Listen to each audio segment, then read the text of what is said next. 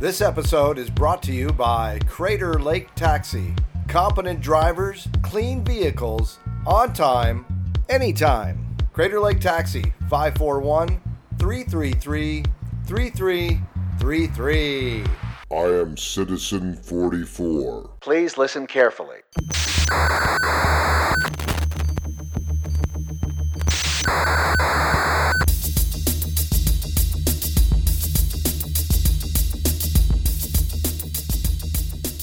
Hey everybody, Mark Ahrensberg here. Welcome to Citizen 44.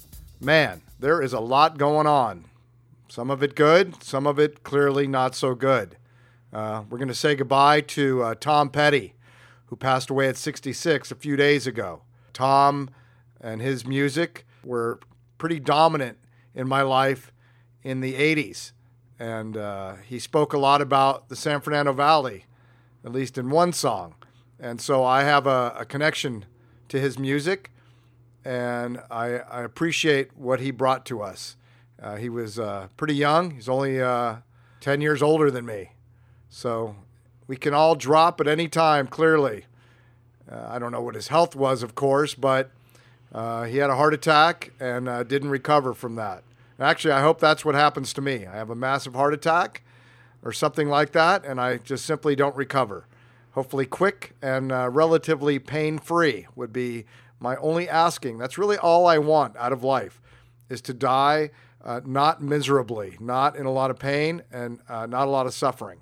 Yesterday, Sam and I went for some Mexican food in Phoenix after school and hung out a bit and cranked the Zeppelin on the Pandora and sang really loud and air drummed, and that's what my life is with my kids now. I think I've given them all the information I possess. And right, wrong, or indifferent, I'm hoping that information impacts their lives positively, and they do exciting, fun, healing things in the world. And I hope I see some of it, but it doesn't matter whether I do or not. Just knowing who those people are and how much I love them and appreciate them, how smart they are, how funny they are, how loving they are, is all I need, and don't need to be here if I'm unable to be here. We've had some new tragedies in the realm of firearms are escalating, of course, and this is a clear indication that we are on a wheel of hypocrisy, that we are not making some significant changes. The poor son of a gun. And I say that, the poor son of a gun who killed all those people, that poor sick person who was not taken care of in a way that would eliminate the possibility that they might do that they might get their hands on such a totally unnecessary mass destruction killing weapon. It's just another sign. It's our teacher showing us that we're not taking care of business. And those teachers will keep coming fast and furious, and the damage will get bigger and greater until we come to our senses. And that's something we have not done. We are not a sensible species. We are not sensible about anything. Practically nothing do we have sensibility around. And this is why we suffer. And this is avoidable suffering. These are things that we can take care of and won't come back and bite us in the ass. But as long as we're selfish pieces of shit and don't care about each other and don't take care of each other, this is the result that we are going to get. And it's only going to get worse until it gets better. And like a drug addict, we may have to hit rock bottom and really, fuck up big. And I don't know how much bigger we can fuck up. I mean, we're fucking up big. So there you go. I leave on the 29th for LA, heading towards Thailand for a month. I have given up my apartment. I was stressing out about having to come up with $2,000 over the next 60 days while not working. And in doing so, necessity is the mother of invention. I invented the idea of getting rid of my apartment because it was necessary for my practical sanity. I try to live life as reasonably as I can, and thinking, examining, doing a thorough investigation of things helps us to come to different conclusions. So I'm giving up the apartment, and Joyce today was so sweet in telling me when I got back that I could just move right back in, or she would find a place for me to stay transitionally until I settle back into Ashland. It's coming to a close on my taxi career. My last day will be the 25th of this month, and I have no intention of driving a taxi ever again. I think I've lived out that fantasy quite fully, and I just cannot imagine getting in that car again and having to deal with the smell of tobacco and alcohol on people for the rest of my life. I've had my fill of having to spray lavender shit in the car to cover up after each individual gets out, to not only make it okay for me, but for the next person that gets in the vehicle. I will not be seeing Boo, I imagine, on this trip. She dropped out about a week ago. Something silly, in my opinion, a lack of communication, an expectation, another thing. And I actually mailed her a birthday card yesterday. Hopefully she'll get it by the 18th or by the 22nd. And I wished her well. And I do wish her well. And it was a fantastic experience, and I wouldn't change a thing. But I'm going back to Thailand similarly to how I showed up the last time, which is with no absolute plans other than, a couple of weeks in Loei with my friends and a couple of weeks in Chiang Rai with my friends. And I actually counted up the people that I know a little intimately in Thailand, and I've got a nice base there. So I'm going to have a lot of fun. I'm going to ride some motorcycles with some racer dudes, some street racing motorcycle dudes. I'm going to do some jungle things. I'm going to go camping.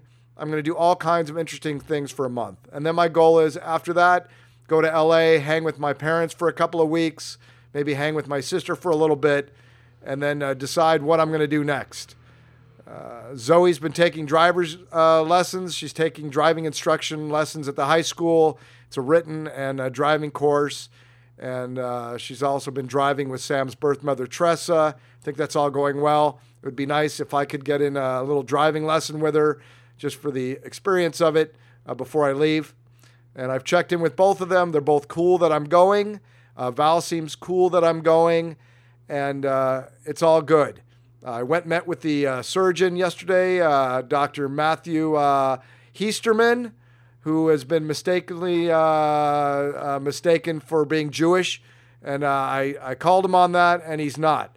Kind of like the Curb Your Enthusiasm episode where Jerry, that's a Freudian, where Larry is hiring a divorce attorney he thinks is Jewish, and the guy's got a shofar on his desk, and he uses a lot of Yiddish words, and he convinces Larry that he's Jewish, and Larry finds out differently, and of course has to fire him.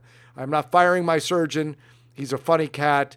He actually did the extraction of Zoe's appendix. I think that went well. He explained to me in great detail, drawing on a dry eraser board of what he was going to do and how that was going to work out for me, and it all seems really good. Everything's good. It's all good. I have enough money for the trip, and I don't have to trip out right now financially. My rent is paid for this month based on my deposit, and all seems to be working out in my favor, as typically it does. So on the show today, I have Greg Gobelt, a longtime friend, super sweet guy, been through a lot of shit, and has risen to the top, like the cream does, like the good stuff does. And Greg and I had a good chat, and this is how it went.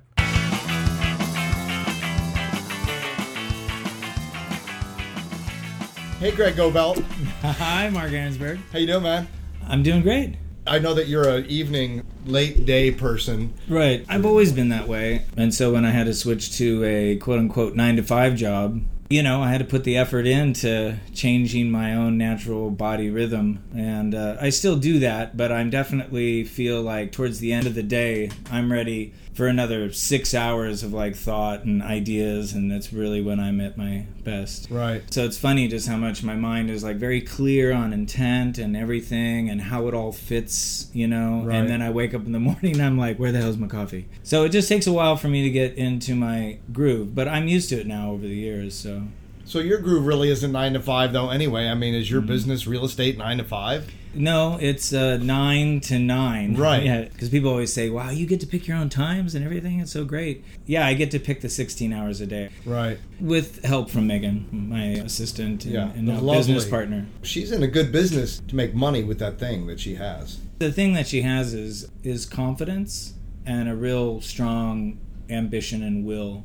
Yeah. You know, but she's also very grounded in not extending that beyond her comfort. When I first started in this, I was just plowing forward like a rocket lit, and does she help you slow the rocket? Yeah, so you totally. can continue to plow, but without burning yourself out, maybe. I'm helping her with all the wisdom that I've learned over the 15 years, and then also just helping her merge into the business.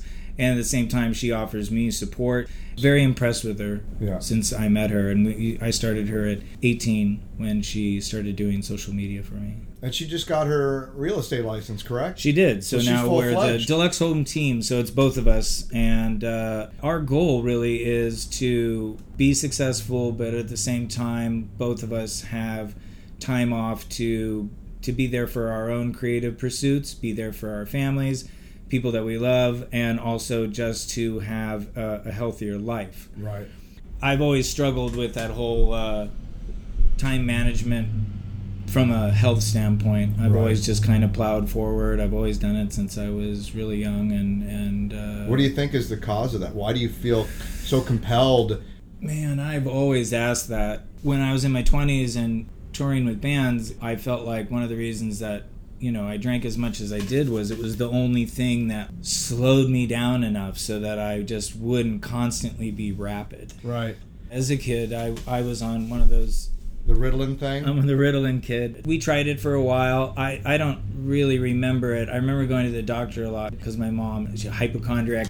If she wasn't taking me to the doctor, she didn't feel good that day. So, I was like an experimental kid the whole time, which was a drag. But she just said that I was kind of like comatose, and so after like a month or something, she just stopped doing the drugs. And then from then on, it just drove my mother crazy. Right, but she appreciated that you were somewhat healthy in your craziness. Totally, but I mean, and then, I smoked pot and just ran the gamut that you usually do when you're 18 and 20 and 25. And just as I got older, I started realizing that it was this kind of power, this movement, and I would just channel it into different things. And then I realized I could just focus on one thing and do it, and then I was quick to move on to another. So I did like a photography show when I first moved to Ashland. When did you move to Ashland? 1998. Oh, you've been here a bit. Yeah, and so I think about 1999 I did a photography show, actually sold a piece, which was really cool, and it was all this cemetery art that I did.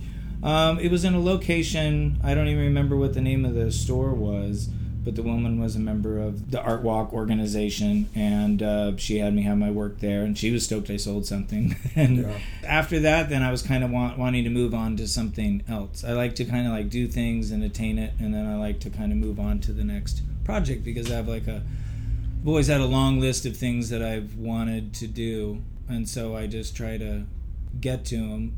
I used to run to them, and now I kind of walk. Do you exercise? No. My opinion, just my quick, that would take a lot of your burdens off. I already know that instinctively, that your body, because you have this energy, I know you repurpose it and reappropriate it to things, but I think physically, just based on what I know about you, that exercise, in my opinion, and I am certainly not a medical professional, but my instincts tell me that it would take care of a lot of things for you. Yeah. I see you as a very physically fit, muscular guy, to be honest with you, and that a little bit in the gym you would be, and not for the aesthetic of it.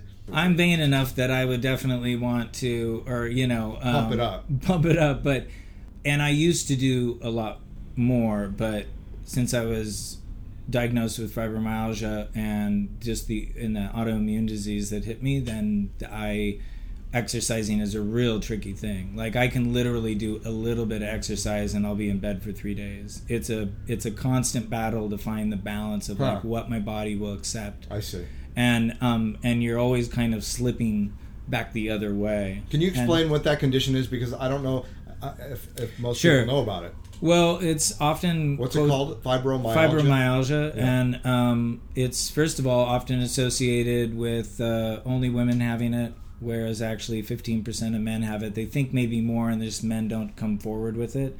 There's varying degrees of it as far as how bad you have it. Some people can be just, occasionally a little sore here and there, all the way to bedridden and an extreme chronic pain. It is often called an autoimmune disease, but ultimately, at this point still, it's regulated as overactive nerves, and they're put on by sudden shock, a trauma, post-traumatic stress, what they call common post-traumatic stress, which would be like some kind of personal thing that just shifts your mental paradigm. Fucks you up. Just fucks you up. Yeah. Did you pinpoint what fucked you up? Yeah, I mean, overall it was the financial crash, and along with kind of like an imploding social scene here, and just... What was your marital status at the time? Definitely rough, for sure. Did you take any time for yourself emotionally to go through and see if you could address those things? Meaning... Post or... Yeah, post. Or during. Oh, post, yeah, I did. Ann and I both did a lot of counseling. It was rough for both of us because, I'm in real estate. My money comes from real estate. Yeah. We were invested in real estate. And so we lost a lot. And I had been, kind of charging forward, trying to, stop this redwood tree from falling. And, you can't stop a redwood tree from falling. So all I could really do was, for a while, you have some time. I was kind of, equated to... For a while there, I could push or cut in different areas and get that redwood tree to generally go in the area that I wanted it to, because I had to really think this out, because was I going to lose my personal house, and could I keep my cars, and what was the thing, and would I lose my business, and all this other stuff. So I knew where I wanted the tree to land. So I was still at this point, while it was going on, very active in deciding where that redwood tree was going to go. And I found a nice clearing between two other trees. And once it went, though, my job was done, and it fell and crashed, and that was in October of 2010, and within 30 days my feet turned bright red, and I had these pins and needles, and then the redness started going up my legs, and it felt like I had road rash on the bottom of my feet. I couldn't walk, and then I started growing. I had 8 nodules on each hand, these big bumps that just started growing all over, and my hands started curling up, and I was really scared because I thought, I'm not going to be able to play music. I'm not going to be able to do anything. And then I spent fall of 2007 pretty much in bed the whole time in extreme pain and just very dizzy. But it seemed that what happened was there was an autoimmune disease of which I could have kept spending money, thousands of dollars, to figure out what it was. But at this point, it wasn't worth it because I was already spending $10,000 on tests, because the only test for fibromyalgia is testing for everything else. So they thought I had lupus, and they thought I had this and that, and just was... and that's one of the main things about fibromyalgia is now you could maybe be diagnosed in 2 or 3 years. Had I gotten in 2005, it could have taken 5 years. If I got it in the 1990s, I've talked to women and other people that it took them almost 20 years because it was believed that it wasn't real. And so it was real mindfuck as far as everybody not... when people just don't believe you. And then there's this whole social thing about it when you have it, because people kind of steer away from you. It's kind of like people with depression. Nobody wants to be around a depressed person, especially people who've had depression, because they're like, shit, I may get it again. It is just a weird thing if you've ever gone through that. And which I have. It's not contagious.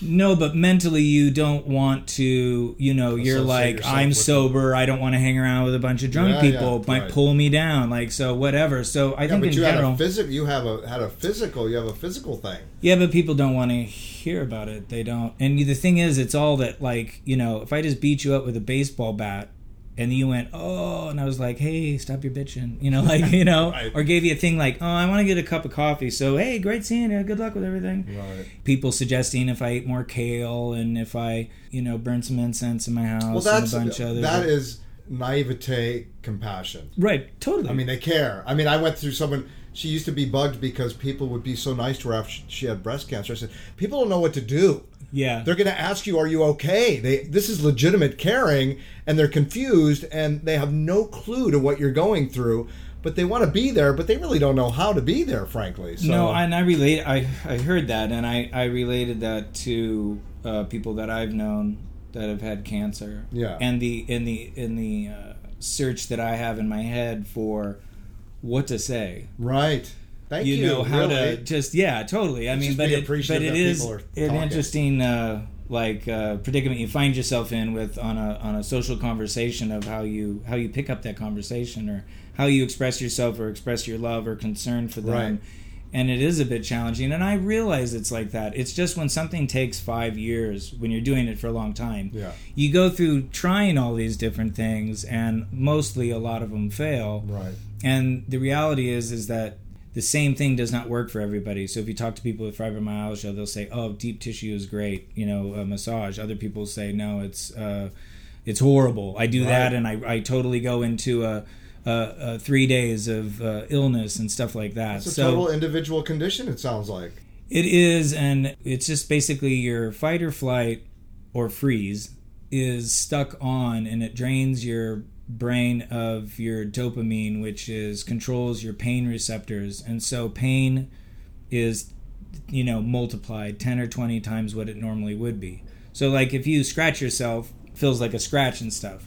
But I can feel, and I always thought people were full of bullshit when they said this, but it's like, I can feel clothes and the things on my skin, and it hurts. So sensitive. Yeah, and like pain is like the thing I don't want to get is the flu or a cold, because it's horrible. Like it's just really bad. And the thing is that I knew people that had fibromyalgia, and I have a lot of friends that had Lyme disease, which only 5 years ago got a test. It's so crazy to me to hear all these things. It's not like you guys are the first ones to be experiencing this stuff. It clearly tells us that we're not talking to each other. Yeah, there's 15 million people that have fibromyalgia, and I think it's, if people say, oh, it's a catch-all thing, and it's not really a disease, and it's maybe 3 diseases in one, and all these things kind of, but each one is like a statement of as if it's not real. And Right. I can tell you that who gives a shit what it's called? Right. It's like, it is this thing that happens when your fight or flight sticks on, and then ultimately you have these overactive nerves and chronic pain, meaning you are in pain every hour, every day since November of 2010, like every day. Still, right now, this moment right now. So what you do is you go, well, if I smoke pot or I take, all these different prescriptions they have, which some work, some don't, combination of diet and exercise, anti-inflammatory, and just all these different things. You learn to, because that's the first thing they tell you, you're going to learn to manage it. And I was like, well, fuck that. I'm not going to manage it. I'm going to get rid of it.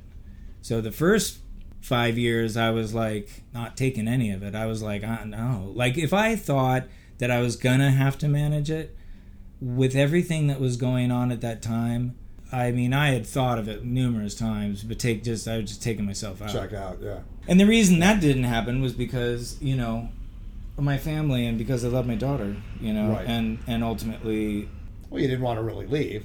meaning, yeah. If things were different, you wouldn't really want to leave.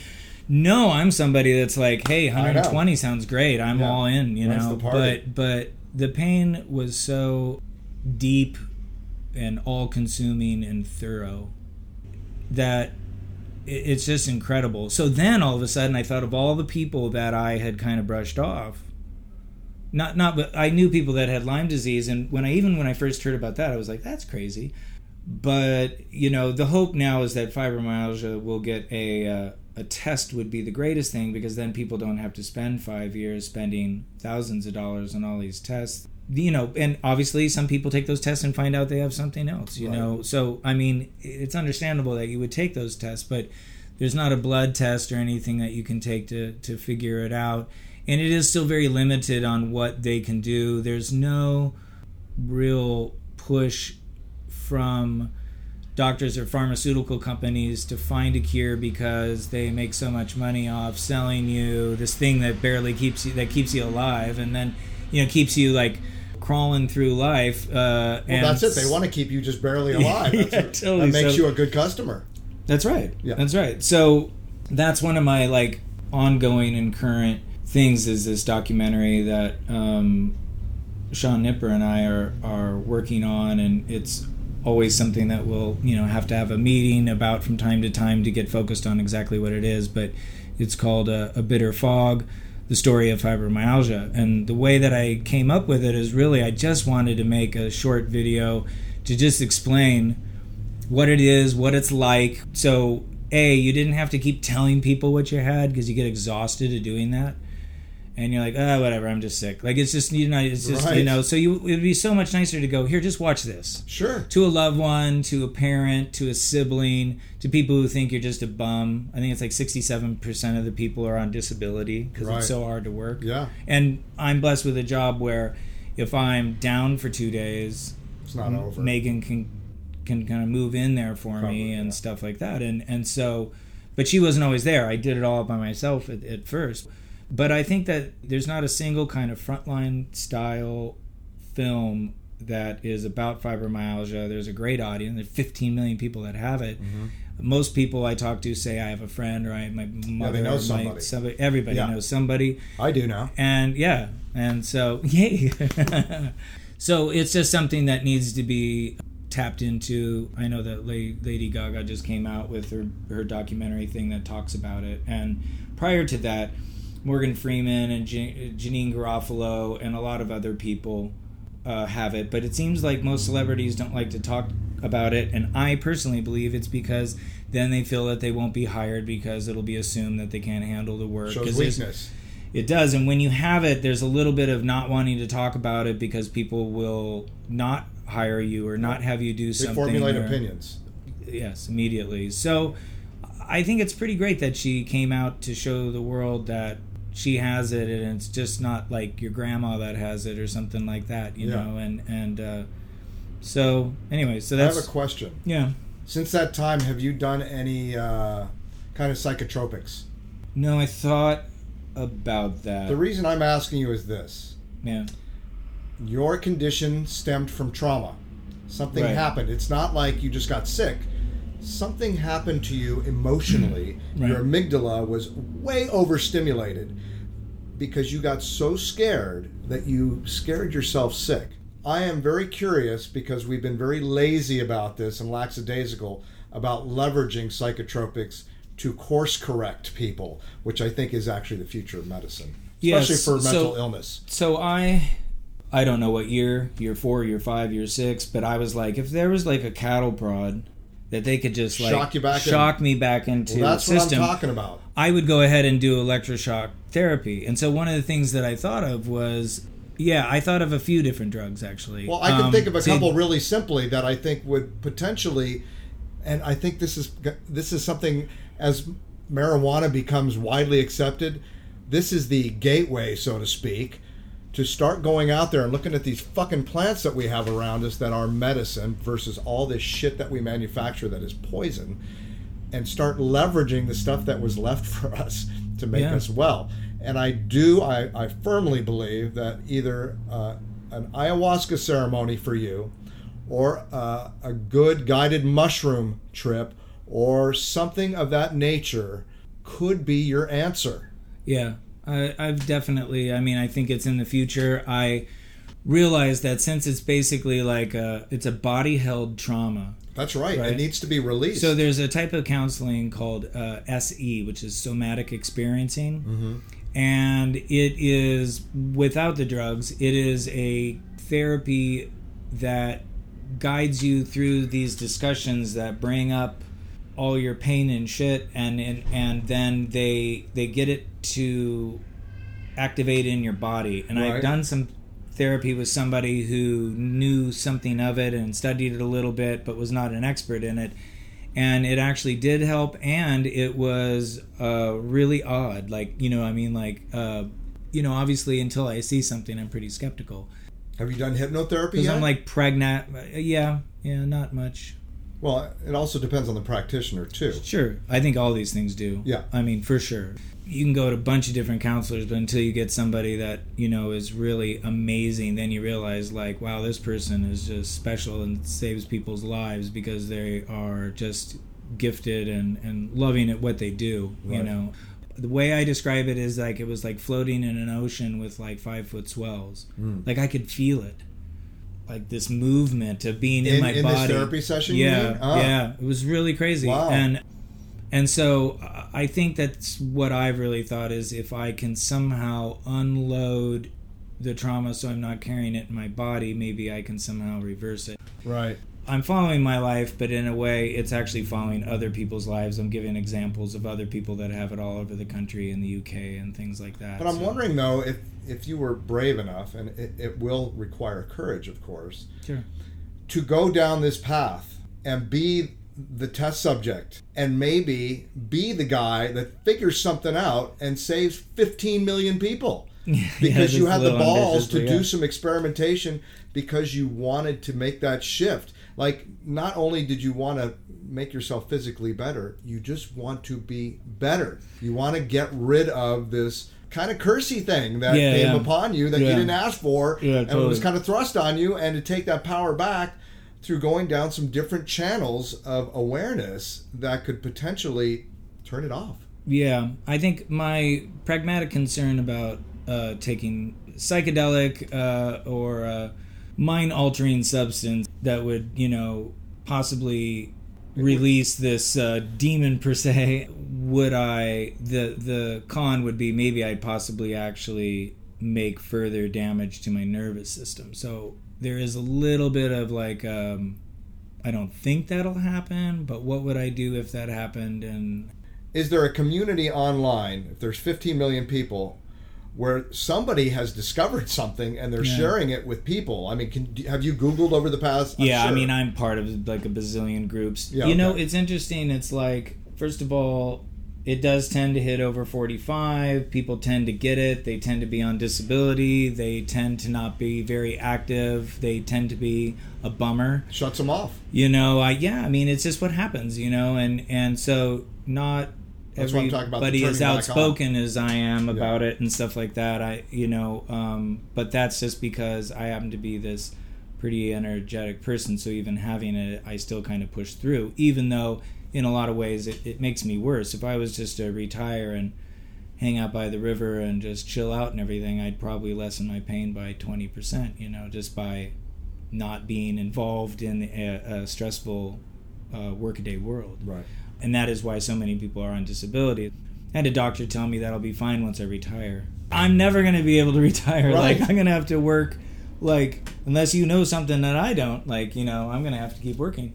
But yeah, I have thought of that, and it's, it's definitely on the plate. I would say, every so often I go through okay, we're going to say yes. We're going to open up to a bunch of things. And then after you do about 20 things, you're like, all right, I'm done for a while. I'm just going to enjoy my life and not try to figure it out anymore. And then after a couple years, you're like, I'm ready to go back to the experimental table and see what we have. So right. I know that I'm back in that realm again, and I got a bunch of different things that are kind of, on the playlist for helping me get better. It's suspected that Frida Kahlo had fibromyalgia. That's one of the people historically, based on diary keeping and other, where the pain was and all these different things. I mean, obviously the bus accident and all the horrible stuff that happened to her was all part of that, but it's a first world problem. It's big in the UK, Australia, Ireland, oddly enough Spain, where I would have thought, aren't they relaxed? It seems like that's where I want to go to relax, is Spain. And the United States, people in, to the most part, second and third world countries have fight or flight, but release that energy after each episode, and we're more working on I need to eat, I need shelter, I need to not be killed. Though there are a lot of studies done living in a war zone, and that is actually where this woman has been working. The government, Israeli government, and also this third kind of world organization has sent this woman over to do that somatic experiencing to help them to release that energy that they have. So, and now she's working with veterans coming back, and so it's a pretty cool thing. So I would say that my main thing about it is just that anybody who has any kind of chronic pain, the thing to remember is that it's chronic. They have to live with pain every day. and to the extent of wanting to drug themselves or not drug themselves. There's also a guilt if you do use a pharmaceutical, which I do, which made me 70% better, though I use other things as well. But there is a guilt of like, oh, I use a pharmaceutical, especially in more progressive towns. It's kind of frowned upon, like, oh, why aren't you trying these other things, which you did, but they didn't work. And the important thing is for people to have compassion to these people, because I would say every 3 months I go through a day of a depression where it just dawns on me that, oh, yeah, that's right, I'm sick.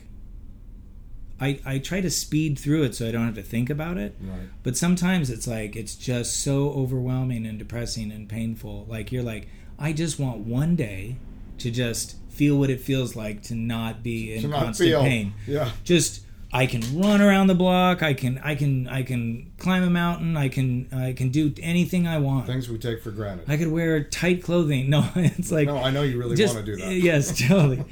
So, I mean, it's just one of these things where I think that's where, for me, for awareness for other people, is have compassion for people that have this, because it's not easy.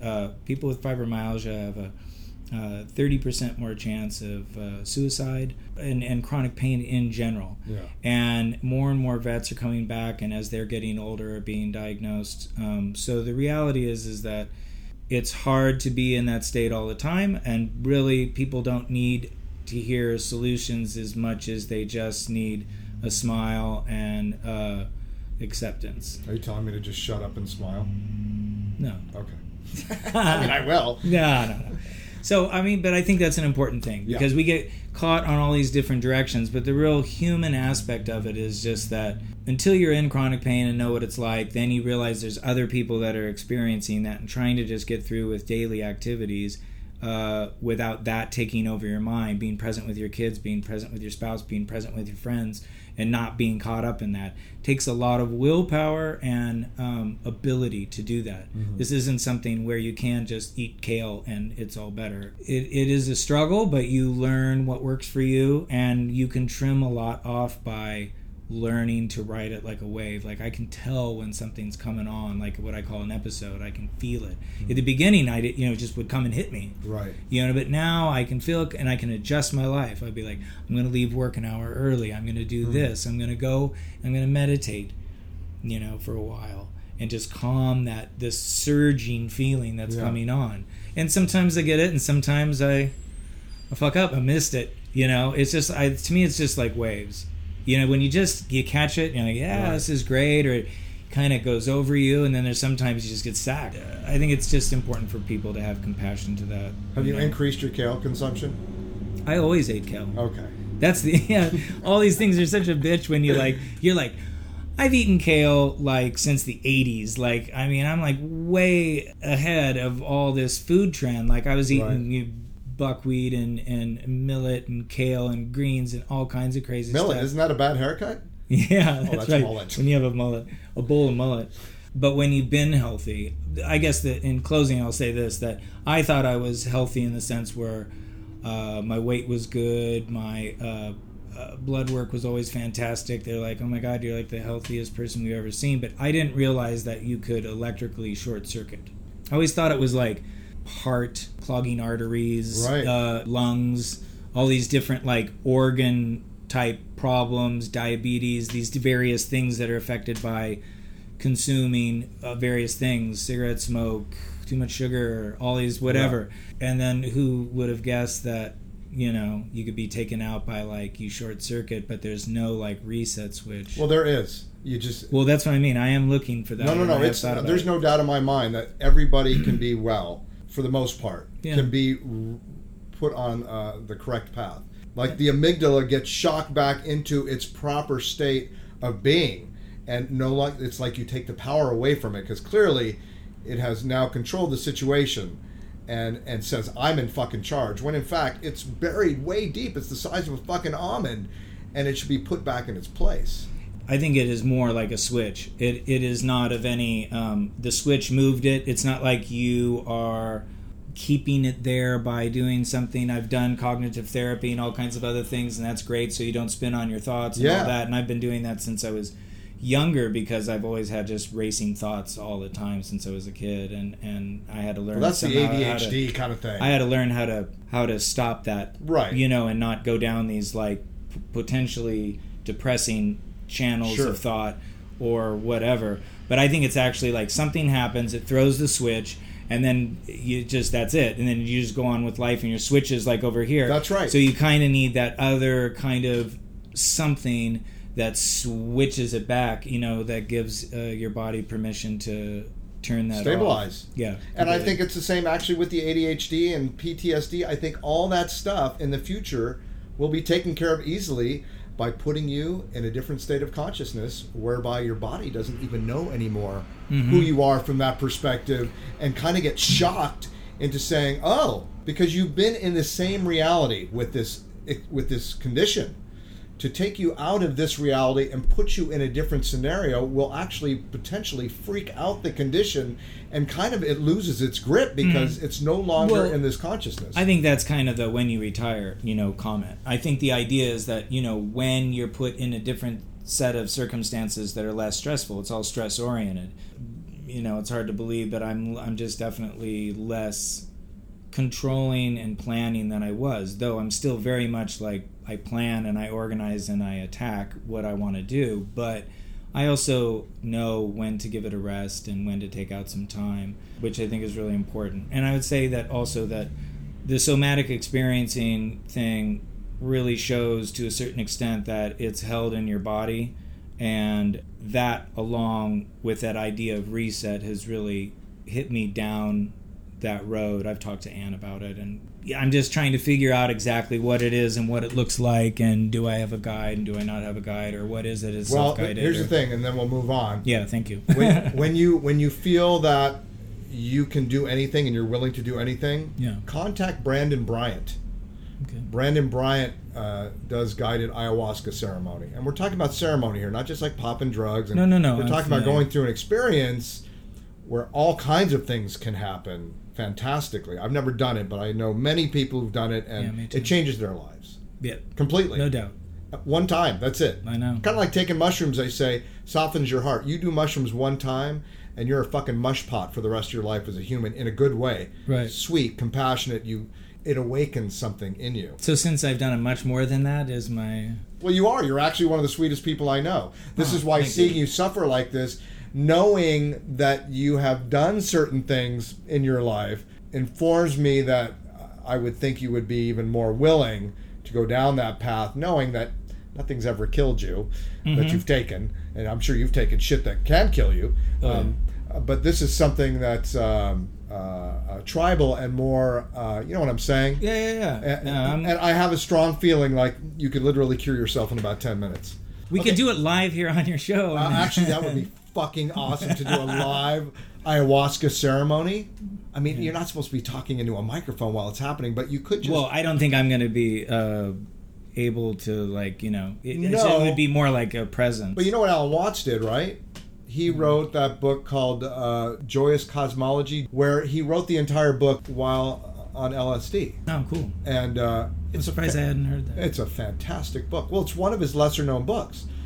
Where were you born? Santa Monica. Yeah, 1963. When I was born, Kennedy was around 2 months later. Was it 2 months? Yeah, it was 2 months. So I was born in August.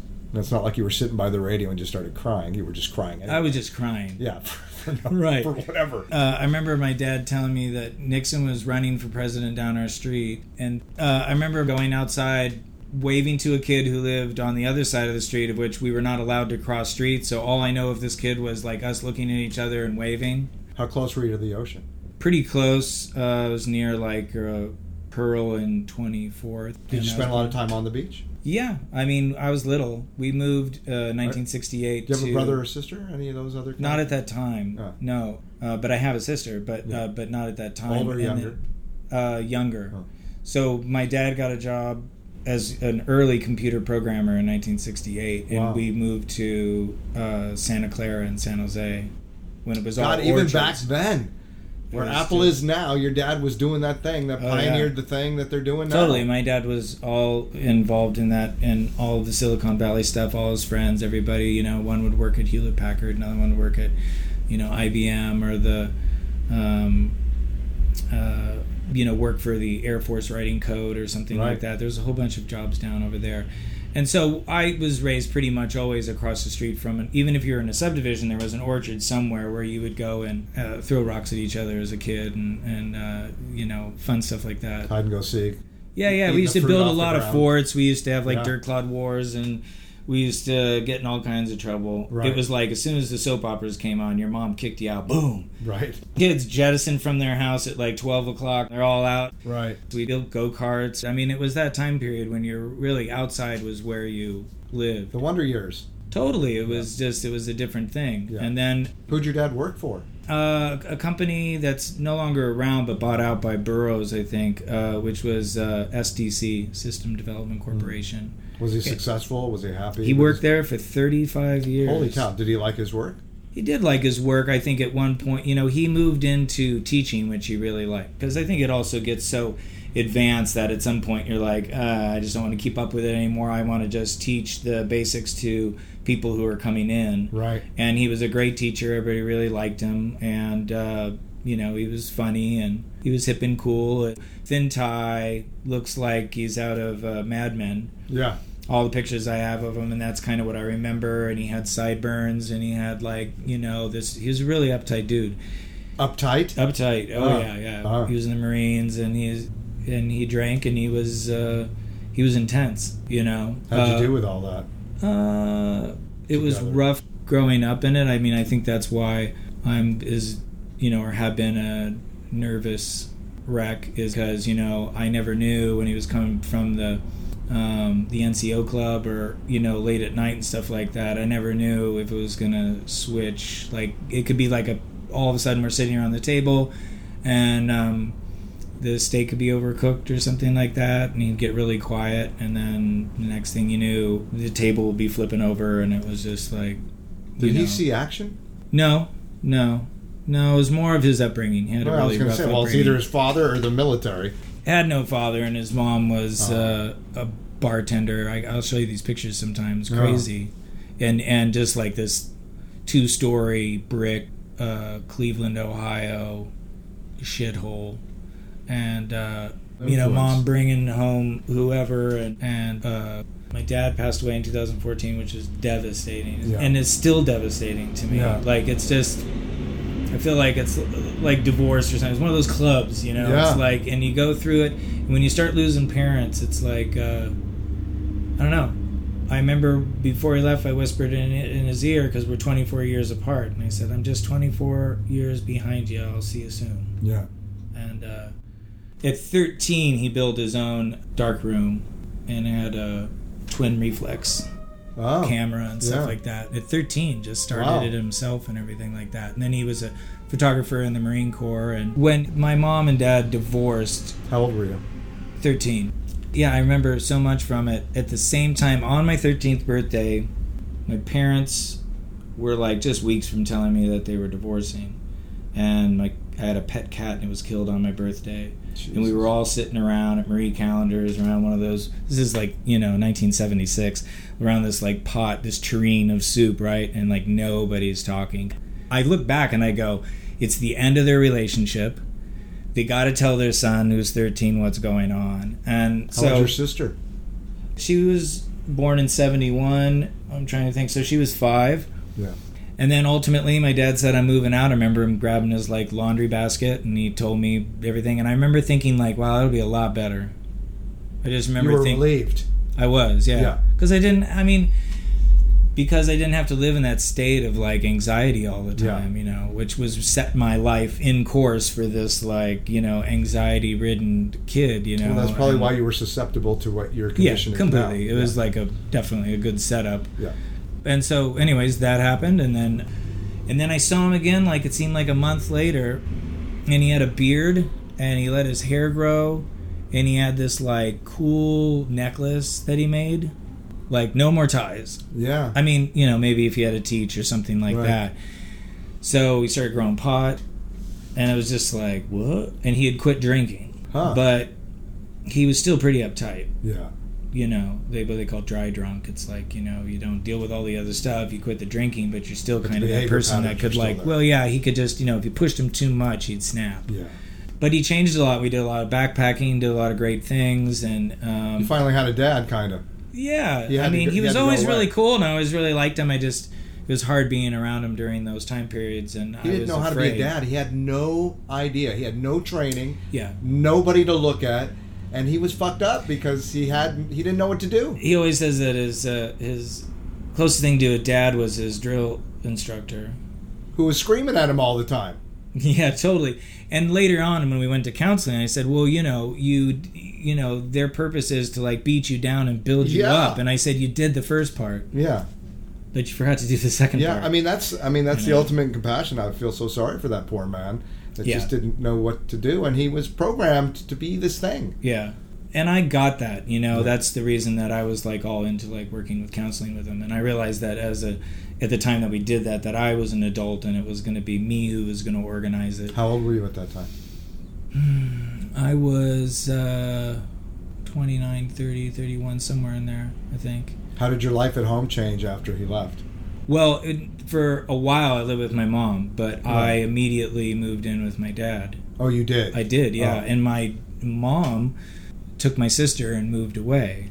Because the other side of this is like my mom is like, you know, is nuts. Okay. So she's look at the bookends you're in between. I know, yeah. You're lucky you're alive, really. I'm lucky I live with my dad. Really, I mean, because like it was the so lesser much, of evils? Totally. Oh. And you know, though it was another circumstance of like expectations and things and all that. And of course, you know, when you hit that age, when we moved to the Santa Cruz Mountains when I was like 16, 17, of course, you know, I knew exactly how to figure it all out. And I left home and started down a road of like figuring it out on my own, which was like hard. But I was always like driven, though. I just didn't, you know, lounge around and play a video game. I like, you know, I was in bands. I rehearsed 3 nights a week, and I was a roadie for another band that toured, and that's how I kind of learned the circuit. Is I just took notes of all the club owners, who they were, they knew me, and this is when you were 16, 17? Yeah, 18, 19 at that point. Okay. And that's how I learned how to tour, was by touring with this band called Dow Chemical, which had Bill Walker and Rick Walker and Rob Bresney, who's the astrologist, who's like he's a international astrologist.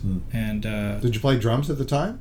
Yeah. Mm-hmm. I was the drum tech, and I had a friend of mine, Mike, who's the guitar tech, and we would tour with them. So then when I got a band together, we would open for them, and it was just this kind of like path on how to do everything. It was like, here, learn by example. And that's how I learned. And I just, then from then on, every band, I already had all my connections to all the clubs and just kept going. And that's kind of where I learned to do beginning of marketing and how to plan things out and how to plan tours out. And, you know, you have to plan your marketing ahead of time because everything's ahead of you as you're traveling and stuff. So that's where my first interest in managing and marketing came in, was with music and stuff like that. And Rick Walker was probably the only like male adult figure that I had to like at that age that I was, that would be like, you need to practice more, you need to like you know, he was there for me and to give me advice, and I appreciated he was being your guardian. Yeah, completely. Yeah. So I always kind of, you know, have a spot in my heart for that person and other people who kind of took on the reins of being like at different times in my life, I've always had like a mentor or somebody that I realize that I can learn from, you know, by listening to them. Though I would say when I was younger, I didn't tend to follow through with a lot of things they said. That's but normal. It did soak in. Yeah, of course. You know what I mean? Like, it did soak in. This is why I'm done talking to my kids. I've said everything I can say. I really have. I don't have any more information for you. Now I'm just going to watch and see what happens. Yeah. And I do get... That's so funny. Well, I do get evidence that they're listening, because occasionally my daughter will send me a quote from Einstein, or Sam will say something unfucking believable to me. And so I realize literally my work is done. Now I'm just here to be with them. And enjoy whatever it is that they're going to do and go off into my fucking sunset. Ann and I just went through that with Carissa going off to college and leaving and stuff like that. Where's she going to go to college? She's at SOU. Okay. I think we were pushing her to like do all the things that we wanted to do. So we were like, go to school in at least Portland. Go to Portland. Give yourself a buffer zone. I could drive at any moment to get to you, and I'd be there in 4.5. But I don't think she really wanted to be that far. Well, she likes the nest. That's a good sign, actually. That she likes to... yeah. I mean, not so much, because she came back her first summer and we were like, oh, this is going to be so great, because everybody warned us, like, after the first summer, like, they're not going to come back because they found other things. They're on with their life. Right. So you maybe have one summer left. Right. And she came back and she was like, oh, I want to move in with somebody else. And we were like, oh, like, but I still want to go to all the cool concerts. I want to go see the Shins, and I want to go, going camping. But definitely we've just come to that comfortable place to a certain extent where it's like, if she doesn't want that right now, why push it no matter what it is or anything like that? And so we've kind of realized that it's taken us a little bit of time. But she's a great kid, and she's doing great, and I'm proud of her just as the person that she is. So we shared the fact that we both love to play drums, but you clearly have been doing it way longer than me, because I didn't even find them till I was 40. So how did drums begin for you? Did you play music in school? I first started playing guitar because I fell in love with John Denver. I heard that and I was like, wow, it's amazing. And it was one of the only times like where my dad, he bought me a guitar, which was How old were you? 11, okay, I think. What was the song, John Denver song, that put you over the top? The Rocky Mountain High album. Right. There were a lot of songs on that, which I posted some on YouTube where I did Rocky Mountain High and I did Darcy Farrow, which I always really liked that song. It's a real melancholy song, and it just always really affected me. But it was just that album that came out, and the fact we were backpacking, and that backpacking really took on a thing. We were in the High Sierras a lot, and did some pretty crazy stuff, hiking when I was 13 to some beautiful areas. Just you and your stuff. father? And friends, friends from work and stuff like that. And later on with my stepmom, Lois, and we did all kinds of things. But guitar is really and then I wanted to get a harmonica, and I had cut up a pair of underwear to get the elastic strap, and then I took a metal coat hanger and I made this harmonica holder. And then when my mom found out I was cutting up my clothes, she was all pissed off. But I was like, look how cool it is though. I just made this, man. And I like, back in the time when you had to make your own shit. As a kid, you couldn't just go out and go, I want that thing that Bob Dylan has, because your parents would be like, yeah, totally, or instant gratification. But your parents would never, when you were middle class like that, or lower middle class, it's like, no, you can't have one of those. No, there's an oil can in the garage, use that. Right, we just got you this guitar, and that's the one gift for the next 5 years, so you just better enjoy it. And then I was always tapping on things, and I remember my mom saying oh, you should just you should try out drums and stuff. Oh, your mom said that? Yeah. Oh, that's super cool. That was really cool. Yeah, she liked to dance, and she's very, very sweet and very, very loving. She's just mentally ill. Yeah. And so which we all are to some degree. Yeah, and some to others, a deeper degree. Yeah. And so then I took a class in high school, and then I was in the junior high jazz band. And then I was in my first band pretty young at 13, and we did Kiss covers. And awesome. That was my switch from listening to what my parents listened to to where I found Kiss. And I lived in San Jose, and it was that was just it was all about that time period. And so I went to a lot of, I don't know if anybody remembers Day on the Greens that they had in California at the Bay Area. But it'd be 5 major bands, one concert, $19. Right. So it'd be Led Zeppelin, Heart, Ozzy Osbourne, what was a band called 415? There was I saw Triumph, and I saw UFO, and all these 70s bands of that time. And oh my God, there's so many. Rush. And did you ever see Kiss? No, I never saw Kiss. Never got a chance to see them. I got to the front of a line at the Forum and saw Purple Lights, and then I felt a tap on my shoulder, and then I turned around and vomited on a female police officer. So I never saw Kiss either. They took you out right away. They took me away, yeah. That was my first time in jail. Yeah. Wow. Yeah. Overnight, too. 17. Well, that's about right. Yeah.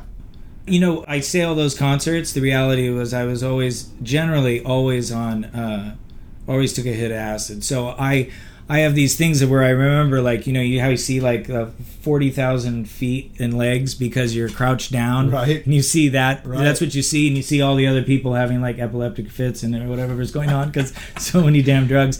And then you'd stand up and it'd be like whoosh, and it's like you could see like everything's waving and everything like that. So yes, I've seen all these bands. Right. Now, do I remember them? Like, as far as like, that was a great set. Not so much. There's some, but those big shows, it was always about like taking acid, which is really funny when I look back on it. How'd you get turned on to acid? A drummer friend of mine. Oh, that's right. You were in the music business. Well, and drummers are always. Now, this was even in high school. He just thought it'd be a great idea to take acid. So 3 of us took acid in Santa Cruz, and then went into a place called Eric's Deli down there to try to eat, not knowing that you can't eat. So literally, we put these sandwiches in our mouth, and they kind of, like a dog, they just rolled out the other side. So it was a big like mess. And we also, when they asked for our name, we were so confused that we gave another name. So then when they were calling our name, we weren't getting up, and they had these like red and white checkered tablecloths, and we were just, our minds were just being blown. So we got on San Lorenzo River and followed all the way down to the boardwalk. And I remember looking at the ocean, and it was like, and it was like, oh, and you could hear the seagulls, and it was like deafening. And then I would like look at the pier and turn around, and it would be like silent. And then I would like turn around and look at the ocean and be like, oh. So I was like, this is when we were peaking. And so then I walked out to the sand. I was like digging my hand in the sands, kind of like a Charlton Heston damn you moment at the end. I was just like looking up and everything, and the sun started to burn out, like on that TV show Bonanza when the map starts catching fire. Yeah. Well, the whole sky started doing that.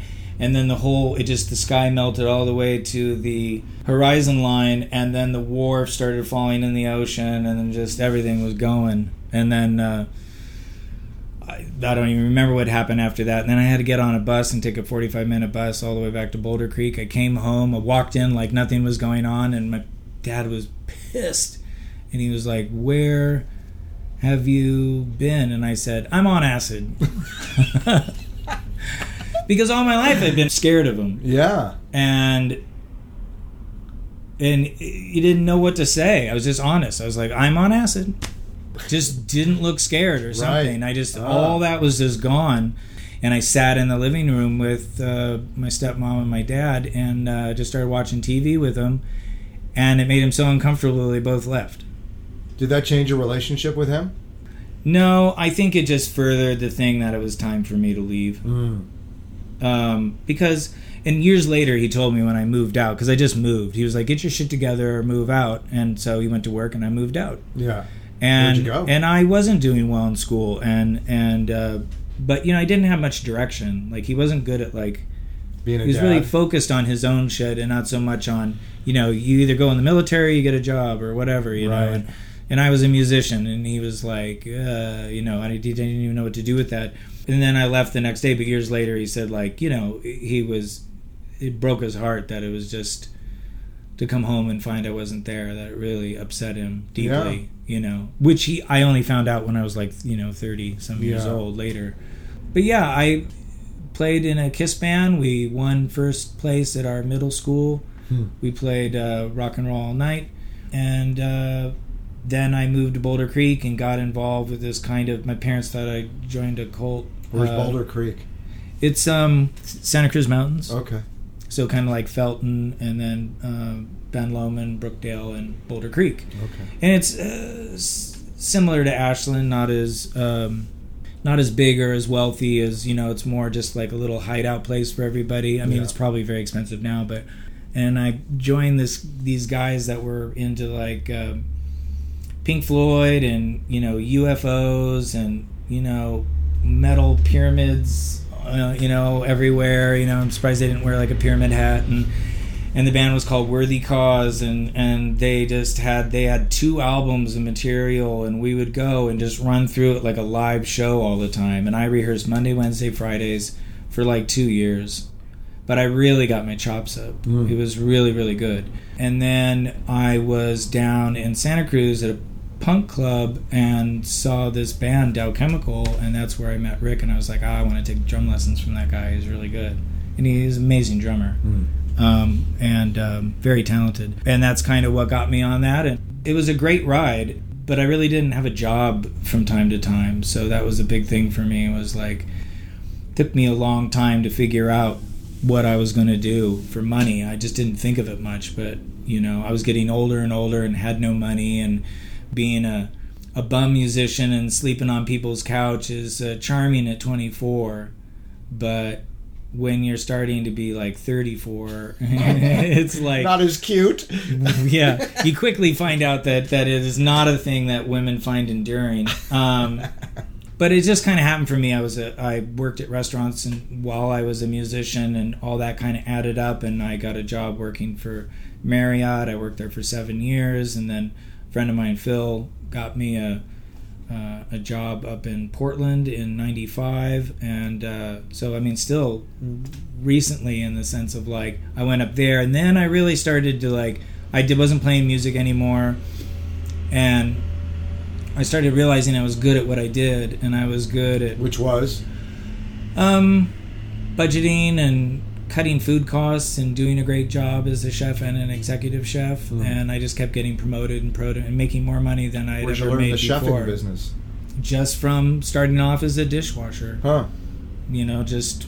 And then you're a prep cook, and then, you know, and I worked at, you know, 3 different restaurants in Santa Cruz, then Marriott for 7 years. We cooked almost everything there. And... I don't know, it just kind of, again, the management skills of that all kind of came together, and then eventually what happened was the management and marketing and the working in a restaurant turned into running restaurants. And then I became an executive chef and then a manager, and then I moved to Santa Cruz to become the general manager of the Apple Cellar Bakery. Oh, we used to have that here. That's right, for a long time. I used to go there all the time. It was great. I mean, there's both wholesale and retail, and the food was really high quality, and it was with my friend Rob, and it was great. And then we did a cover band thing together for a while, and I just realized that I didn't want to do covers anymore. I wanted to like write something like passionately, like I really wanted to explode out something, you know, but never could seem to like get it together because of I wanted a specific thing, and it just the path I wasn't finding it. And then I went to Burning Man, and I realized that I had to change everything in my life. What year was that? 2000. Huh. And I went 11 years in a row. Wow. Yeah, it's quite a record. That is a record. Those were some of the best years, though. I mean, maybe like 98 as well, and you know, people would argue it's 95 to 2005, but it was a great arc, because when I went in 2000, he was still on a bale of hay. Yeah. You know, and then it's like then that big arc of what happened. And did we see each other at Burning Man? Yeah, you were. We did, of course we did. I went to your wedding. Went to your wedding, and you gave me the Debbie. gift. Yeah, you went. I gave you a photograph. Gave me a photograph, and we still have that photograph. Yeah. That was 2004. Yes, it was. Fantastic. Yeah, and we got legally married there too. Like our marriage certificate says Black Rock City on it, and the county which we were married is Lovelock, Nevada. Pretty funny. But that's why I met you then. Okay. Yeah. That's wild, dude. I know. It was just recently, like, I ran into we have a stack of these different photos, because, of course, I have this house that has all windows and no place to hang photos. And I went through all our wedding stuff that we had saved and everything, and it was all in this one area with your photograph right there, and it was just all this stuff. What's the photograph of? It's a New York scene. Yeah, and I was always drawn to you because you just had an irreverence and a spark that was so much different than I was experiencing in Ashland. I was really looking for something edgy, and you know, wanted more to be edgy, and kind of, you know, that's the kind of thing that I'd want to do. Maybe if I was in a real edgy place, I'd want to do something different, but I felt like everything was too tranquil and calm here, and every ad was using Papyrus, the font. Literally, sneak preview, the whole fucking paper when I got here was Papyrus, other than his story writing. I just, and then I met you, and you're just like a spark, like just. We had fun doing your branding. Yeah. It was cool. Yeah. It was cool looking too. It was very cool. It was ahead of its time. It was way before Mad Men came out. Oh yeah. And then all this mid-century shit is like I thought happening. It was badass looking stuff. Yeah. It was fun. I have all that branding. I kind of save all that's like my path. Where it is. I kind of save your all timeline. that stuff. Yeah. Your Facebook timeline. Yeah, totally. Before, right. In a hard copy version. A real. Right. I think they call those photo albums. Yes, that's what they're called. Yeah. Yes, you use your hand and you go to the next page. Like a book. It works like a book. Yeah. Except it's a purely visual experience. That's right. And you have to hold it. And you can sit together on a couch and do it. Yeah, and you don't need power. You don't have to plug it in. You don't have to recharge it. They're really cool. Yeah. And they last pretty much forever. Yeah. At least your lifetime. Yeah, hundreds of years. Yeah, I threw my wedding and bar mitzvah album in the trash when I went to Thailand. Really? I literally did. I threw them away. Yeah. Wow. Mm-hmm. That was quite a cleanse. Well, sorry, Dad, but I'm going to say it. Both my albums, my father is not smiling, not once. Does not look happy about being there. Doesn't bode well for me wanting to save the fucking pictures. Yeah, right. I just don't. I mean, he's not the same man that he was, clearly. But, yeah, you look at the pictures, all the family, going around to the tables. I don't think he was happy to be. Yeah, that's there is relevant. Yeah, it's just not happy to be. Yeah, he too had a father and all of that fucking bullshit we got to deal with. I'm the generational chain breaker, by the way. I will not take assholeness into the future with my children if I can help it. That's been my ultimate goal, is not do those things. Thank you for the reference, so I can see what I want, what I don't want. I appreciate that, and I love him for that, actually, because it's made me become me and not just follow him. Right. Because we do that typically, unfortunately. Probably too big of a percentage of us just end up becoming too much of our parents, and we just cyclically fuck up the world instead of finding our own way and surviving. Yeah, shit. I think my course was always to not do that. Like, I was always clear from an early age of not doing that. Yeah. Not inflict any of those same kind of things, So Chris is raised with parents who, have talked to her a lot about things and been, emotionally open and sharing and all those kinds of stuff. So when we go sit down to talk with her, she's like, oh my God. Do I have to fucking talk? Are we going to share some more? It's totally like the opposite. Like, she's like, well, we're like, so let's talk about our feelings, and she's oh God, I'd rather take a finger off. I think that's just what happens, though. So you try not to push those things. How old is too much. she? 19. Oh yeah. Yeah, she'll be 20 in March. She's still a teenager. In a lot of ways. Yeah. But that's okay. You're living again up in the hills here in Northern California? So I was until I moved out. And then it was a series of living everywhere. For the next few years, I was homeless for 2.5 years, probably. Yeah. And But you made that work. Drinking a lot. Well, I don't know if they called making it work. I mean, I survived it. Yeah, I mean, I was a creative homeless person. I always am if I was homeless, I'd have a way better box than that. I'd have it all reinforced with different kinds of things. I remember that I invited my dad over to where I was camping. Yeah. Which was actually at Red, White, and Blue Beach, which was a nude beach on California by Davenport, which is about 8 miles outside of Santa Cruz. Yeah. And it's a famous place. It's been around forever. It's a privately owned, it no longer exists, and it was just a red, white, and blue mailbox by a bunch of brown grass on the coast, and you just turned down this road, and you went down there, and that's what it was, and you had a campsite and everything. So I finally wanted to move to, you had to move to, if you went to a campsite, state campgrounds, you had to be out every 14 days. You couldn't stay there. This place I could stay. All kinds of crazy stuff going on. It was Burning Man for you as a young person. There were swingers. It was a swinger place to meet. It was other homeless people or dads beating child support. These kind of people on the fringe of the law and stuff like that. And we used to all pitch in what we had and had this huge cast iron pan that was the biggest thing I've ever seen. It's huge. It was 2 feet wide and 5 inches deep. And we would make all this stuff and buy cheap beer and cheap cigarettes. And but I had this really cool camp. I did a French drain around my tent and had this tarp, and I had a wood pile covered with I made this wood area. And I remember bringing him there, and he's like, I'm like, I'm camping. He's like, you're homeless. I'm like, I'm camping. You're homeless. I was like, I'm camping. He goes, no, if it's over 2 weeks, it's not camping anymore. So because I'd been there for so long, and I was obviously so proud of my campsite and everything, but I was homeless. Like I started off in a tent, worked my way up to like a cab over camper, just kind of laying there. It wasn't on any kind of car because I couldn't afford a car.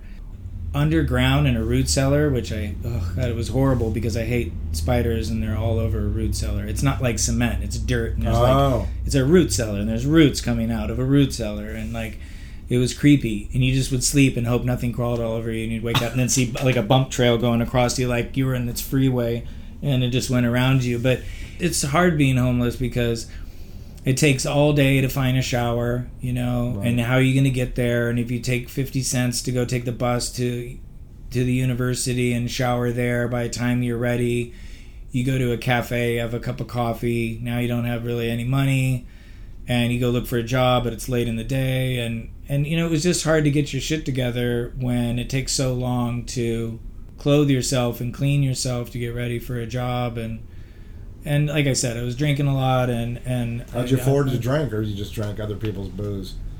What money I had went that direction, and then I drink other people's booze, or you know, if we were playing gigs, we got free beer. And so, were you playing music at this time while you were homeless?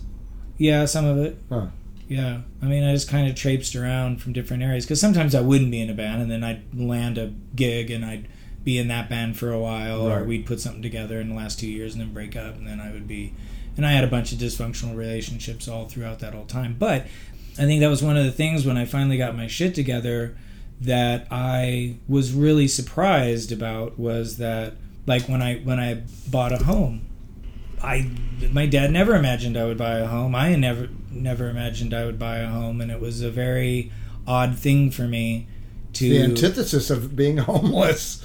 Yeah, and having experience for so long in different, you know, situations that weren't good. Like, you know, you put yourself in danger a lot of times when you're homeless, and also just times where it's just raining and you're wet and you have no place to sleep, and people are saying you can't sleep on my couch anymore, and you know, you're just crying and you're despondent and you want to get your shit together, but you're unclear exactly how to do it. Yeah. You know, again, have great ideas at night, wake up in the morning, and you're wet and dirty and tired, and you gotta get up and find a shower. And so I spent a lot of time in cafes, bumming Export A cigarettes and talking about various kinds of socialism, or Herman Hesse books, or you know, people had like berets and they're all like, well, yes, it's Santa Cruz, so it's just like a lot of people doing nothing. Right. You know, there's like this place Pergolaces we used to call Purgatory, because we just seemed like everybody ended up there always. And even when people moved away,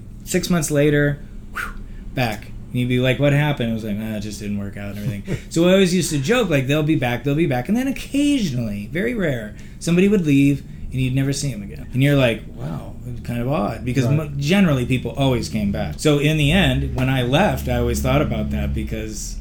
Did you ever go back? No. Oh. No, I mean, I went back one time to visit. You think they're visit. Sitting in a coffee shop now going, whatever happened to Greg? No, it was more my own, like, just realizing that I left. Yeah. You know, and it was the best thing for me. Yeah. Like, leaving Santa Cruz at the time that I did, I was married and I got divorced, and it was a nightmare of a relationship. And how long it were you was married? real abusive. We were only together for a year, yeah. And then I stayed legally married for a bunch of years. Yeah. You know, I just never got a divorce, but right. it was doomed from the beginning. It was our second try. Like, somehow getting married was going to make it worse, and she was a combination of like my dad and your mom. My mom, kind of. Yeah, it was like the abandonment. Never like the abandonment of like a mom, the way that she was never there really, and then just volatile, as unavailable far as and exploding. angry. Yeah. She was Good combo. half Puerto Rican and half Russian. So I said she had blonde hair, blue eyes, and she threw shit. That was her own little saying for herself. But I mean, it was nuts. And so, and I was really like, I just didn't have enough self-esteem to do anything about it. Right. Like, I just was like totally sick in the sense where I you thought, probably like, felt that you deserved it, and you're lucky you had her. there was a lot of like self-punishment and deserving of this and stuff, and not having any self-esteem of like I deserve or even know what something healthy looks like. Right. And I had a big downward spiral, and then about the time I was in this place on Wilkes Circle in Santa Cruz in this house with like 5 other college guys, and the house was all crooked like the old Batman TV show, like the villains, it was all crooked. I used to say I didn't have to clean because all the dirt would just roll into one corner. And I had a black and white TV, and I was depressed, and I was doing a lot of drugs and drinking, and I was falling deeper and deeper into depression. And I think at that time, it's been some distance now, but I know that for the first 10 years after that, I knew for sure that if I had stayed, I probably wouldn't have lived, because I was just on a super downward spiral. I would do things like, drive my motorcycle at 60 miles an hour down where Wilkes Circle goes, just right down. It used to be an old World War II emergency landing area, so the street's really super wide, and then it's just the ocean, just a cliff. And I used to just, I just did a lot of like kind of suicidal type things. I was just like, nothing ever happened, but I know at that time I was just, I was tempting fate. And so I got a phone call from my friend Phil, who had moved to Portland, and I remember the phone call. I picked up the phone, like old style phone with a cord, and my room was all blue because of the TV. And he was like, I got this job for you, and they're gonna pay for your travel, getting a U-Haul, and your first month in a place, first and last. And I was gonna make $1 more than I was making, and I was like, I'll go. And I swear he saved my life. Like, Phil Johnston. I'm always appreciative of him for doing that. And I moved to Oregon, and my whole life changed. Because Santa Cruz is super expensive. I got to Oregon, I was making more money. I paid $475 for a room in this shitty fucking home. And I paid $425 for a 1-bedroom apartment that looked great, that had 3 pools, 3 hot tubs. And, it seemed like I was rich all of a sudden. Like, I just was like... And then all the bars legally had to serve food in Oregon. So, so if you bought a beer for $3, they had to have a burrito for $3 and stuff like that. And bars closed a half hour later. It was 2:30, and there were strip clubs every corner and stuff like that. And I was like, wow, this is the greatest place in the world. And I was just really excited. I'd never seen a strip club before. This is when there was only 1 million people. There's like 2.2, I think, or something like that, million now. It's doubled in size. But I just loved it. It was dreary as hell, and I had a hard time with the sunlight, the lack thereof. But I just, I suddenly was making more money than I ever had. I went from complete depression to this really great thing, and being from this feminist town of Santa Cruz, I suffered this strip club guilt for the first year that I lived there, until this dancer told me. She said, what the hell, I'm doing this? I do this. She wasn't on stage. It's just her talking, because we had different friends, and through different music things and work and all this stuff like that, I always seem to find the fringe of anywhere I go. So I had a lot of friends that were dancers, and so they were like, no, there's nothing worse than somebody that feels all guilty sitting in front of you. Like, we want somebody to enjoy themselves, this kind of piousness or whatever is not the bullshit. Place for a strip club. No, it's just so it was awesome. So, I got schooled, and it was a great place to hang out, and it was such a great city experience for me. Did you do music there? No, I really worked. I worked very hard there is what I did. And but I was really unhappy because, I was alone, and I just didn't feel like it was the town where I'd meet somebody in that kind of town. I needed to be in a different town. Yeah. And then when I got the job down here, this was more likely for a place for me to meet. And you worked at Apple Cellar here?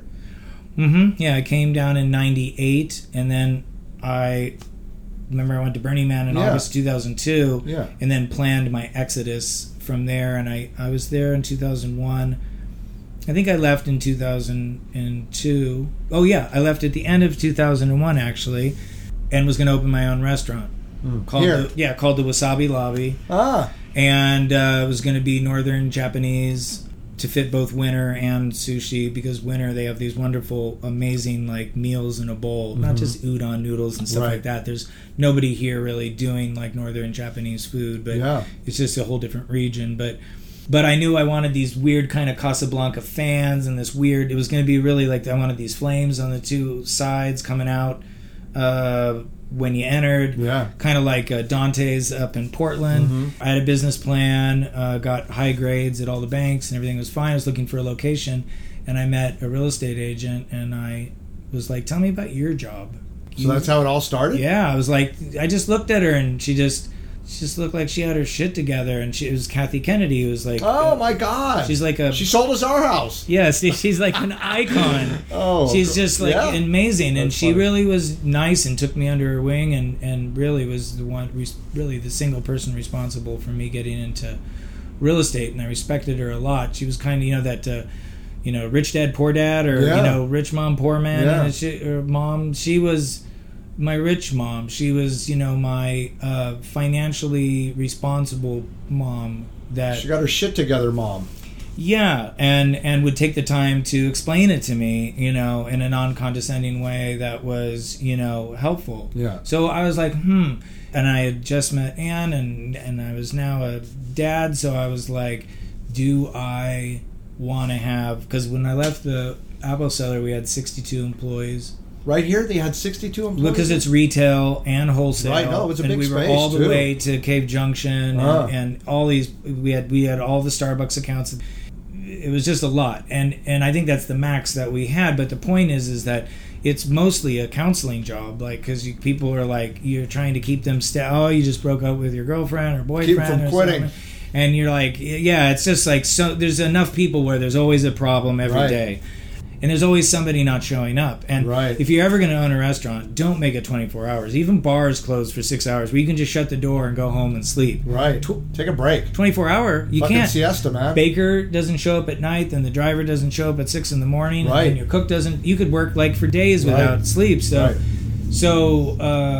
I thought, wow, I could have all those employees and be up all night long, or I could have no employees and just do the marketing and stuff that I like. So I kind of switched for that. One of the problems was right after 9/11 and the Twin Towers, the banks weren't giving out money to anybody unless you were a widget maker. In other words, unless you had a manufacturing job of they ordered it, you built it, and then you sent it. Not you make a bunch of food and you hope people show up. Right. And it has such a failure rate. But they said that they would loan me money if they were going to loan anybody money, because clearly I knew what I was doing, and I was still going to go do it, though I knew how stupid it was to open a restaurant.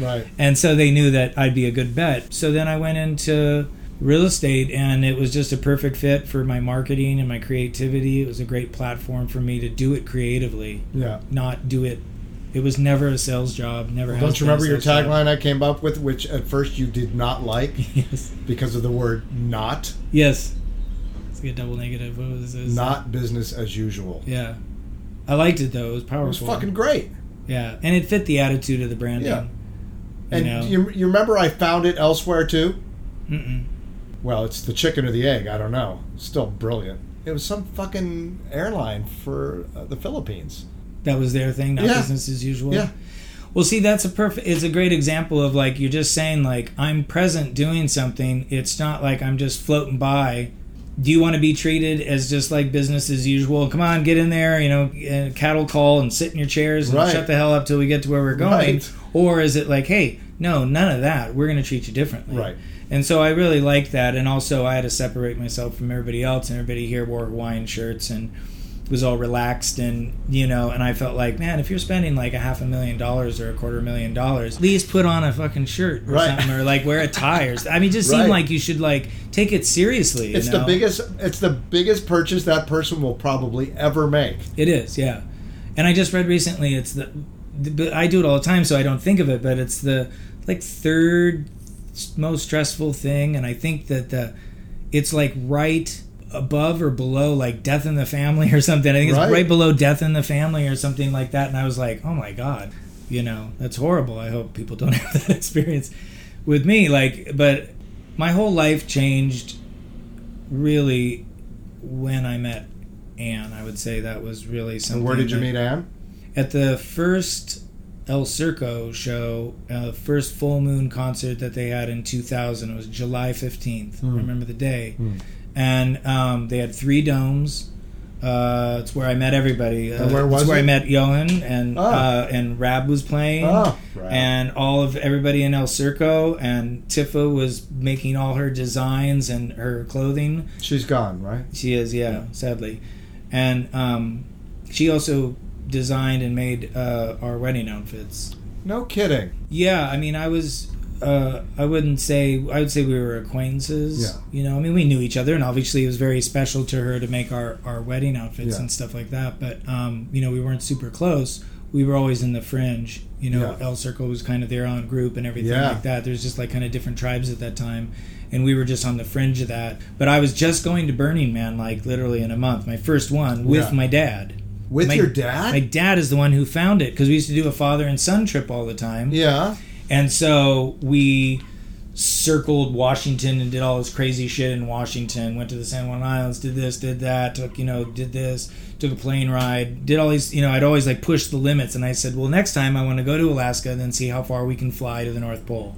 And then maybe land and then be like... This is your idea. Ooh, yeah, that's what my idea was. And he said, okay, but this year, or next year, I found this place, and he showed me this article and said, go to this website and check it out. It seems kind of scary, and maybe that would be a good thing too. So I read all about it, and I built a whole art installation around our camp and really got into it. And I was getting ready and sewing everything.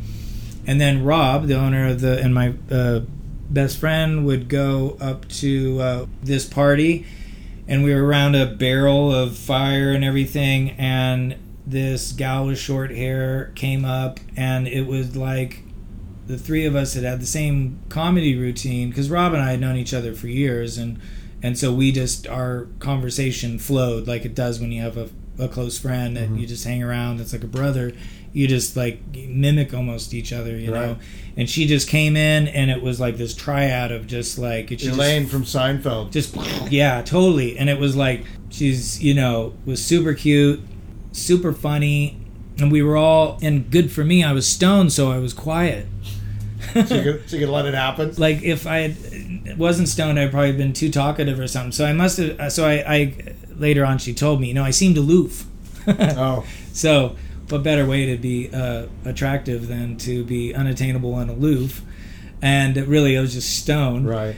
And so the fire kept going down, and she was like, well, you guys aren't doing anything with it. And she left, and we thought, wow, this is weird. And she came out of the mountains, like out of these trees and stuff, all backlit and everything, with just all this firewood. And she came down, and she's like, and puts down like all this firewood, and we were looking at her, and everybody kind of was like, wow, what a badass. Like, she's beautiful, and she can like set up camp. And so instantly the coolness of her was like beautiful, and loves camping and doing other things. So, and then we ended up she invited me back to her tent, which is a horrible tent. It was like a 1-person tent that was collapsing. So there was no real, like, constantly you're trying to hold a hand up to keep the tent from coming down on you, but that left you with only one hand, but that one kind of braced you. So you had to put a foot up maybe to like be able to then maybe use both hands, and we were fumbling and just laughing and having a great time. And then we took this wonderful ride home in the back of a truck looking up at the clouds, and it was just like kind of a magical night. And then we dated for a while, and then she had a 2-year-old daughter, and then finally I was given permission to come over and meet her daughter. Yeah. And she was real responsible that way to make sure, like, was I really somebody who might stay and everything like that. And I was so in love with Ann that I didn't ever really think of it as like, oh, do I want a kid or not want a kid? Like, it was like, I didn't even know that you guys didn't make that child. Yeah, most people don't. Yeah. That's cool, man. I sat down next to her, and Chris looked at me, and she goes, my couch. Totally serious. Like, I'm like, how cute and everything. And she just looks at me with her little feet like, like this on this little couch because she's so teeny. She's like, my couch. How old was she? She's 2. Establishing boundaries right away. So I was on the floor for, I don't know, 2 weeks. Seriously. And I wanted her to be okay. And finally something happened. I don't know what it was. We just spent more time. I tried, I brought some, I tried bringing cartoons and brought some that were totally too scary and totally fucking up. And then, I brought my bit of weirdness, and I brought in Nightmare Before Christmas, which turned out to be her favorite film, and is what made her the... At 2? No. Well, yeah, kind of. I mean, I think probably at 3 I did that. And I know, but I didn't know. I wasn't like, I didn't know what was appropriate. Trauma imposer. Yeah. She loved it. Of course. So until she went to sleep. No, I mean, just like... You never heard about it again in that way? No. I mean, I did originally, of course, from Anne when I was... What are you bringing back? And if you have any young children and you think that Fern Gully is a good film to get, don't... It's not. There's this horrible scene in the middle where it's like this Tim Curry-ish devil comes up and he's like... It's super scary. It goes from Fern Gully to like this like... Fern Gully! Yeah, it's like suddenly a midnight show that you'd see with your friends that's like a part of like Pink Floyd The Wall or something. I don't think I saw Fern Gully then. So we're all watching it together. This is another one of my cartoon screw-ups. Rob had recommended it. And then all of a sudden it goes into that scene and she's like, turn it off! And it's just like... It's like a nightmare. But that's how my kids were with Coraline. Coraline, yeah. Oh, that's a disturbing film. Fuck yeah! I mean, it was brilliant, but yeah, super scary. Like I've always had spider dreams from a very young age. Oddly enough, always female too. They were always female spiders. I would have spider dreams, like they'd chip through my wall, and then all of a sudden a bunch would come out, and I would wake up and I would like scream, and I had them all my life. My stuff was it was weird because I remember one time I had this giant, like kind of like 1950s film, giant spider coming at me, and it cornered me in this brick, like New York, where you couldn't go anywhere. It was like an alcove. Yeah. And the spider stood up and very elegantly, it was obviously a female, and it was like trying to seduce me, and it was very sexual in this kind of like, so, how are you? Like right. Very just like...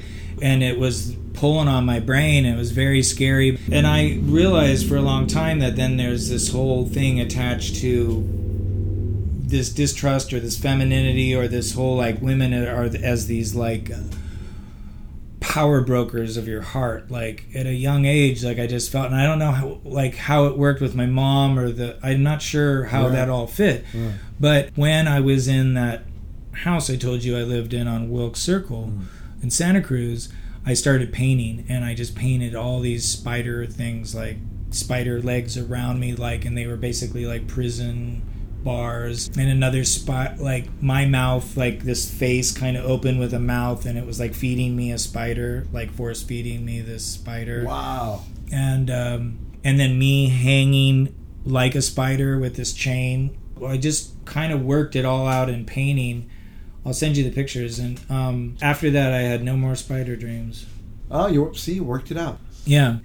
I've always found that living on the fringe or on the edge, I'm always looking for what the new thing is. Like, always. Like, music, I'm always looking for that. If there's a band that only 30 people know of, and I find that I think they're going to really make it big, then I like being there right from the get-go. Sure. I found in my life that I've been in some amazing things. I was here at the flood. I wasn't living here. Yeah. I came that day. Wow. And hung out with Rob down at Louie's. I forget what the name of it was then, until they were kicking us out because water was coming in.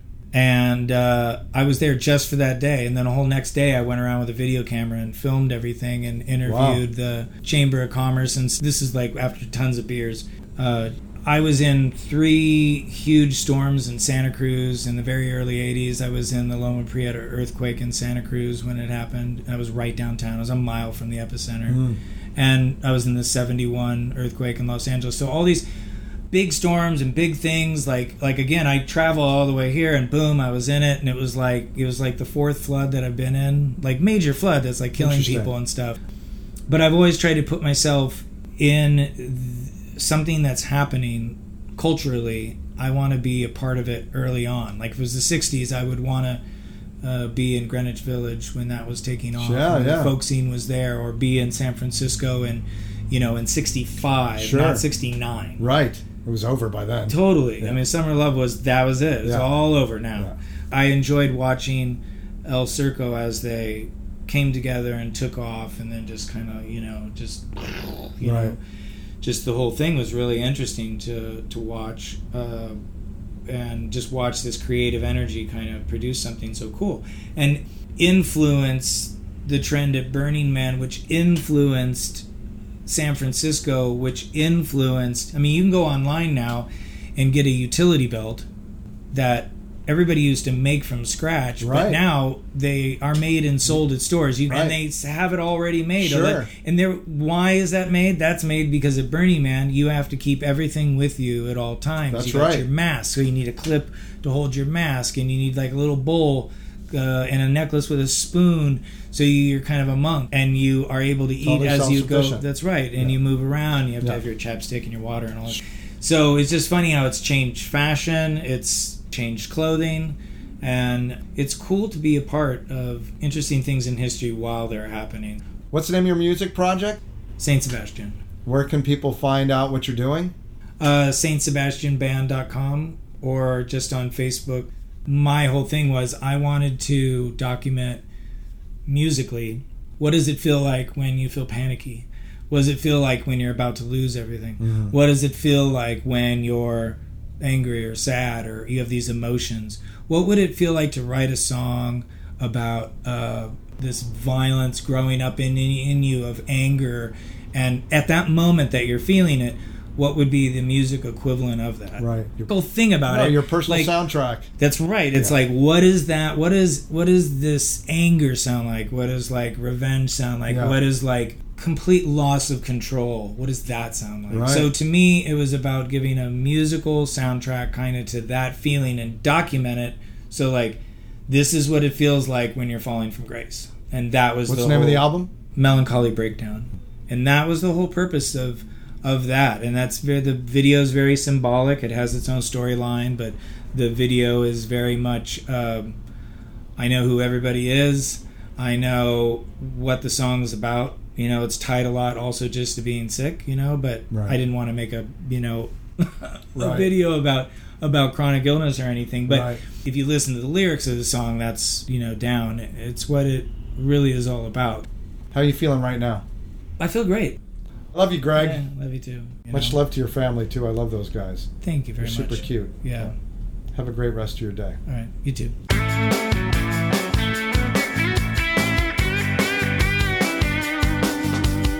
Well, that's the show. Hope you enjoyed it. It was great to spend time with Greg. He's had a very thick life, shall we say.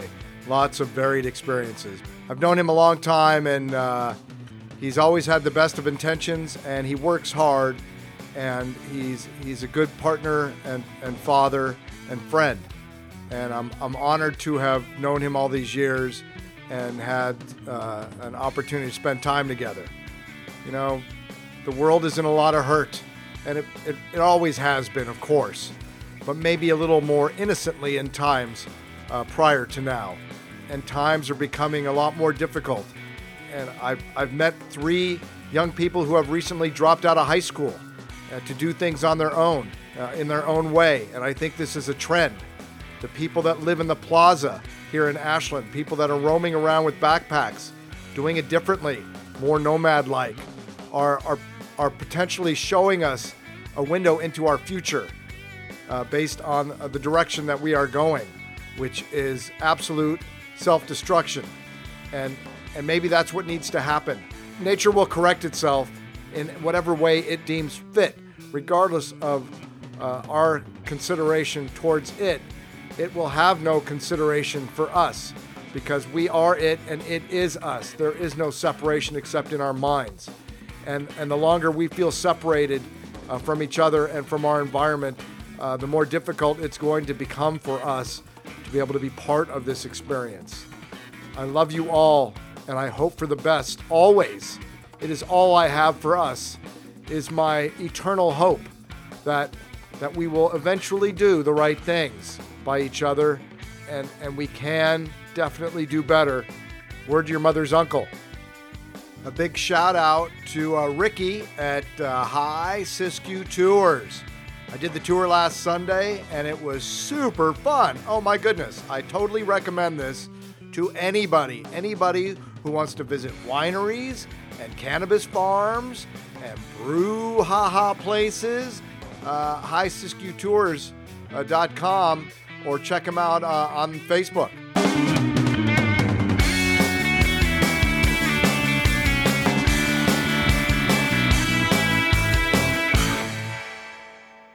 If whatever you're doing is not working, there's only one way you can change that, and that's to change what you do, change what you do, change what you do, change what you do, change what you do, change what you do. I am Citizen 44.